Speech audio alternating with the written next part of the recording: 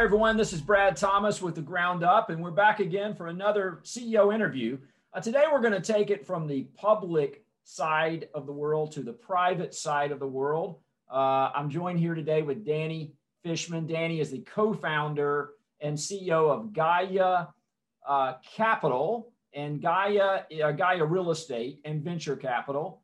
I believe Danny was just telling me GAIA stands for Greek goddess. So can you tell us a little more about that name? I'm really intrigued, Danny. Yes, hi everyone. So when we started the company, it was 2009, and we know where the world was upside down there. So Gaia is the Greek goddess of the land, and she's also responsible for dividing back the land to people after a chaos. So we thought that that's a great name for for the company in 2009. Great. Well, Danny, you're of course located in Tel Aviv, which I've never been there, but one of our main products, Seeking Alpha products, is based there in Tel Aviv. So I've got a lot of friends in Tel Aviv, so I'll make sure they're watching. But your company's based in New York City. So I want to touch on New York City today. I haven't been in New York in at least over a year. Actually, it's probably been maybe 13 months now that I was in New York. So how do you see, the business there in New York? Obviously, it doesn't look very attractive from a real estate perspective. At least that's how, from a market perspective, we see companies that have really been beaten down, these public REITs that own either office or multifamily. But how do you see the state of New York City today? So, as you said, we are basically based in Manhattan, and we follow the market, and we are big investors in the city. So I think that it's actually on the private side, it's one of the biggest opportunities I saw, maybe even bigger than 2008, 2009. It's true, many people left, and also, COVID-19 was basically the end of the story, because it's already, if you follow the market, it's sliding down from 2017, basically mixed of few things: oversupply of condos and rentals, also all kind of extreme, without getting into politics, extreme left laws that basically drove real estate and all other segments down and drove some people out of the city. So I think the mix of everything basically came together, and the market basically is down a lot. So rental today is on the good areas are like 20-25% below Corona prices, and condos, it's a mix. So you can get a 10-15% discount, but in the new development where there is oversupply, you can get 25-40% discount on the prices. So we are very bullish. We think that it's a huge opportunity, especially that this cycle down, and for me, it's like the fourth cycle down. What's unique in this cycle, that there is liquidity and there is lending and there is banks. So you have like what I think is a great opportunity of declining prices and reduced prices, but availability of lending and the banks and so forth. So what about employers, Danny? I mean, again, I see we've got an office down in West Palm, and we see a number of hedge funds that have relocated, from New York to Florida, South Florida. And we see a lot of people that are, at least the media reports, a lot of people leaving New York City. However, some of the reporting we see, especially on the publicly listed REIT side, is that there are many technology companies that are, doubling down on New York City right now. So who's winning that battle right now? Are people coming or people leaving? So I think that the city is doing a shift, which I think is a positive shift, because if it was it's still like the capital market center of the world, but I think that with the prices and that a lot of financial companies, banks, investment banks, and so forth are becoming more tech oriented.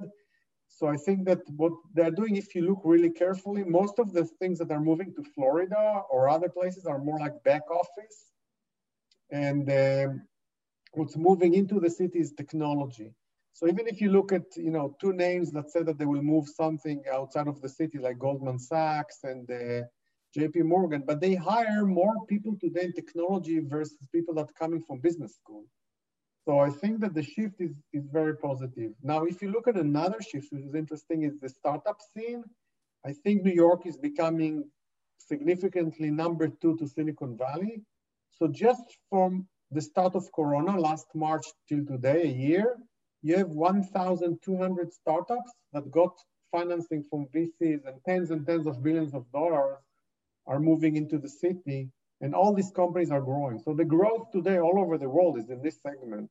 Yeah. So I think, yes, New York is losing some of the back office and other things, but I think mainly the shift is a positive thing. Yeah. So let's pivot over to multifamily. I know that's, big significant part of your business. Can you talk a little bit about some of those markets? I did see you've got some investments on your website in the Southeast. What do you think are the most favorable, multifamily markets today? So I think that if you look on basically the places that are more affordable from cost of living because of no state tax, no city tax, and more easy to do business, they are growing and the population moving there. Like Texas, Florida, we have a lot in Nashville and it's doing very well. So all these places are growing fast and people are moving there. And also, I think one of the positive for South Florida is that if it's always was, people move there for a vacation or for a second home. So I think up to, I don't know, this year, it was mainly a place to go to the beach. And I think the change now is that people are actually moving there to live. And if that will continue and happen, it means that they need also workplace, they will need, culture, infrastructure, and other things that are lagging behind. So I think this is the markets that are enjoying it, but that's from demographic and growth. I don't think that from the investment it's so interesting, because I think that the low interest rate pushed cap rates so down in these areas that I personally don't think it's attractive anymore. Yeah. How about on the development side? I know I've got several friends who are looking to develop new multifamily product. I mean, if given that low interest rate, and have you typically been more of a buyer of a completed product, or what do you think about the development business today in multifamily? So I think it's the same. I think there is, I would say like this, on the coastal area, especially in New York, there is no point building anymore today. Mm-hmm. You can easily buy today ready product below construction or below replacement cost. So for sure in New York, I don't see any point doing anything until the inventory will clear. Right. On the other hand, I think that places like, the Sun Belt and areas like this, they are growing, and places like South Florida has a lot of demand, Nashville has a lot of demand, Dallas has a lot of demand, and I still see it growing and continue to grow. And I think it will be, but I think that the profitability will be much less because it's cost of construction is higher and on all fronts. So I think that it's still good business, but I think it's will be less profitable. Yeah. Have you, I'm just curious, we cover all the property sectors. I'm just curious on the retail, specifically mall sector, have you looked at any of the potential mixed use products? And obviously there's a lot of that product coming to market. A lot of malls aren't going to make it. What do you think about that industry from the private side in terms of redeveloping some worn out malls? So I think we are not so much in the retail. We had retail mainly in New York, when you have a building and you have down on the ground floor, we have retail. We have one like center in New Jersey. Mm-hmm. And I think that the reason that we went out, and that's why it's interesting, I think, again, is because when we decided to sell everything on retail and to get out, which was 2015, it was because when we interviewed the end users, they say, look, the rent doesn't make any sense anymore, especially in the city. So, we interviewed a big coffee store chain, and they say, we can sell coffee 24/7, we cannot even pay the rent. And the same, Italian restaurants and so forth. So we said, we don't want to be a landlord if the users cannot basically afford it. And I think that, leaving aside malls, I think in the city today, it's again interesting because I think that if the rents will go down, you'll see a lot of use back to the retail.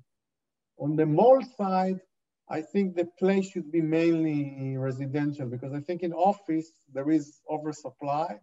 I don't believe in work from home. I think it will be, I don't know, 5%, 10%. I think everyone will be back at home. And you know, if it was an interview on camera, I could tell you now I'm in Tel Aviv, and Israel got vaccinated already like 55, 60% level. And I can show you from my window, it's evening here. All the office towers I see from my window are full of lights. That wasn't the case 3 months ago. Yeah. So yeah. Yeah, no, I think you know, Travelgeddon is really underway. I think that's certainly what we're seeing, and we're focused really a lot right now on you know, that segment of travels. You know, TSA, of course, is getting ready to hire additional people. They're getting ready for more flow coming into this country, traveling around this country. So I think there's some really good opportunities, and that's really what we're trying to dissect. And one of the reasons I wanted to get you on the call is just as an expert is to see what are those pockets. And I do believe we share that same belief that New York City will be back. And, you know, we've got long positions in both multifamily as well as office because we believe that, you know, eventually New York will get back. Hopefully I can get up there really soon. One of my children, one of my daughters actually lives in New York. And I really think that's the case. So I guess the last question, Danny, is how do you see this kind of unfolding, you know, in New York City? If you just had to look at your crystal ball, you know, a year from now, or say the end of this year, do you think we'll be, you know, kind of back to more normal? I mean, given what you know and what we've seen with the vaccines and so forth, what do you think it's going to look like, say, in December of this year in New York City? I think we'll be back to normal by the end year, by year end. I think that, you know, with between the vaccine and herd immunity and some degree after the elections already and everything, I think that we're going to be opening, everything will be open. And again, if I'm looking at Israel, because Israel today is basically the model that all the world follow, because we are like the experiment of Pfizer. If you follow this, everything is opening up now. I mean, I was the last week in meetings, which were, none of them were on Zoom. I met all my investors, which are pension funds and insurance companies, and all the meetings were in the office. Yeah. So I think that if we will follow this, I think New York will be open back by year end. And I think people will start to come back to the office. And also, there are two other things in New York. New York has over 1 million students, the metro. So I think students will be back to the campus, so they will be back renting apartments. And tourists will start to come back. So I think we're going to start to see that everything is coming back to normal. Great. Well, Danny, I really appreciate it. I look forward to seeing you in person when we both get to New York here really soon. And I want to thank you for your time today, and we'll see you again soon. Great. Thank you very much. Thank you. Thanks. See you soon. Bye-bye.